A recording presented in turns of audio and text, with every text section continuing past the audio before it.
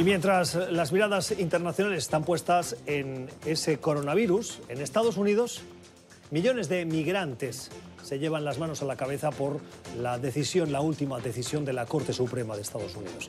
¿Qué ha pasado? Que 5 magistrados, alineados con un pensamiento más conservador frente a 4 que son más liberales, le han dicho a la Administración que puede seguir adelante con su intención de poner limitaciones a aquellos migrantes que se aprovechen de las ayudas públicas. Limitaciones en cuanto a, por ejemplo, extensión de visas, limitaciones en cuanto a solicitud de familiares para que puedan reunificarse en Estados Unidos, o incluso los que están en procesos para acceder a la tarjeta verde, o conocida también como la Green Card. La Corte le ha dicho que la Administración sí puede llevar a cabo ese plan, que es conocido como el de carga pública, es decir, que esos migrantes son una carga, esa es una concepción muy peyorativa con los migrantes, dicho sea de paso, pero son una carga para el erario público. Y ahora van a empezar a aplicar otra serie de criterios que pueden ser un poquito más difíciles para estos migrantes poder regularizarse o reunificarse.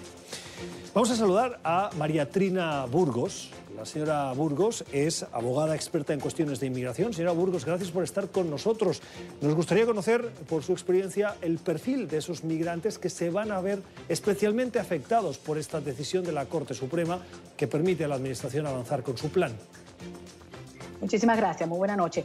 Bueno, aquí son 2 tipos de inmigrantes. El que está fuera de los Estados Unidos, que es el que va a hacer el proceso consular, es decir, que viene con una residencia desde su país, bien sea por petición familiar, bien sea por petición de trabajo. El oficial de la embajada o consulado lo va a entrevistar y va a tratar de ver si esta persona va a hacer carga pública. El otro tipo de inmigrante es el que está dentro de los Estados Unidos y que está haciendo su ajuste de estatus dentro de los Estados Unidos a través de una entrevista, como te digo, bien sea una aplicación de empleo o por una petición familiar. Entonces, el oficial que lo va a entrevistar en los Estados Unidos va a determinar si esta persona podría hacer carga pública y entonces negarle la residencia. Abogada, ¿y qué consecuencias puede tener esto en el comportamiento de esa población, por ejemplo, en las ayudas? Claro, es la consecuencia o la meta de esta decisión, no de la Corte Suprema, sino del gobierno de inmigración, es realmente eso, que la gente ya no pida más ayudas del gobierno. Ha habido un abuso en los últimos años con relación a esto y no ha habido ningún tipo de control. Esta legislación de ser carga pública o no ser carga pública ha existido desde hace muchísimos años. Pero no se había aplicado realmente o no se había ejecutado como debe ser, ¿no? Entonces, las consecuencias van a ser nefastas para todas aquellas personas que están pidiendo ayudas o renuncian a las ayudas para que puedan otorgarle sus estatus migratorios, ¿ok? ¿Dónde está el límite en el concepto de recibir ayuda pública? Lo digo porque hay mucha especulación y, por ponerle un ejemplo, si unos estudiantes, hijos de estas familias inmigrantes van a una escuela pública, ¿eso cuenta como ayuda pública?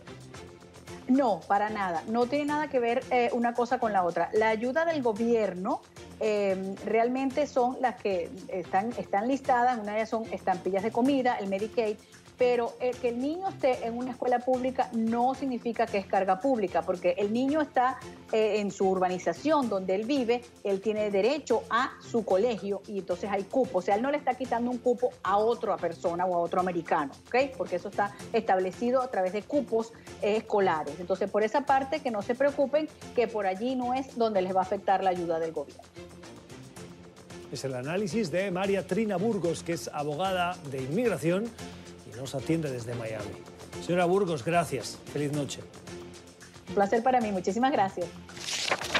Continuamos y lo hacemos recuperando la noticia con la que abríamos este repaso de algunas notas de la actualidad. Hablamos del coronavirus. Pero con un ángulo interesante en esta lectura recomendada que hoy les proponemos. Hemos encontrado una columna, nos parece interesante y por eso se la recomendamos, que está publicada en las páginas de opinión en español del Washington Post. La firma la médico y profesora visitante de la Universidad George Washington, aquí en la capital estadounidense, la señora Leigh Wen. Y lleva por título Coronavirus, para frenar un brote viral, la gente necesita primero confiar en su gobierno. Dice la médico Wen que cuando un individuo tiene una enfermedad es fundamental que pueda confiar en quien le está tratando, en su médico. cuando un individuo que forma parte de una sociedad enfrenta una crisis de salud pública, tiene que confiar en su gobierno. Y dice esta profesora que en los últimos años se han ido adoptando una serie de medidas que cuestionan las decisiones de las autoridades y también la de la ciencia, que por decisiones políticas han visto cómo se ha ido recortando sus capacidades para ofrecer buena orientación y buena información a los ciudadanos. Estamos viviendo en una época en la que los políticos ponen en duda la credibilidad de los expertos de su propio gobierno. Los medios de comunicación promueven teorías de la conspiración que son cada vez más difíciles de distinguir de la verdad. La ciencia misma es dudada, descreditada y demonizada.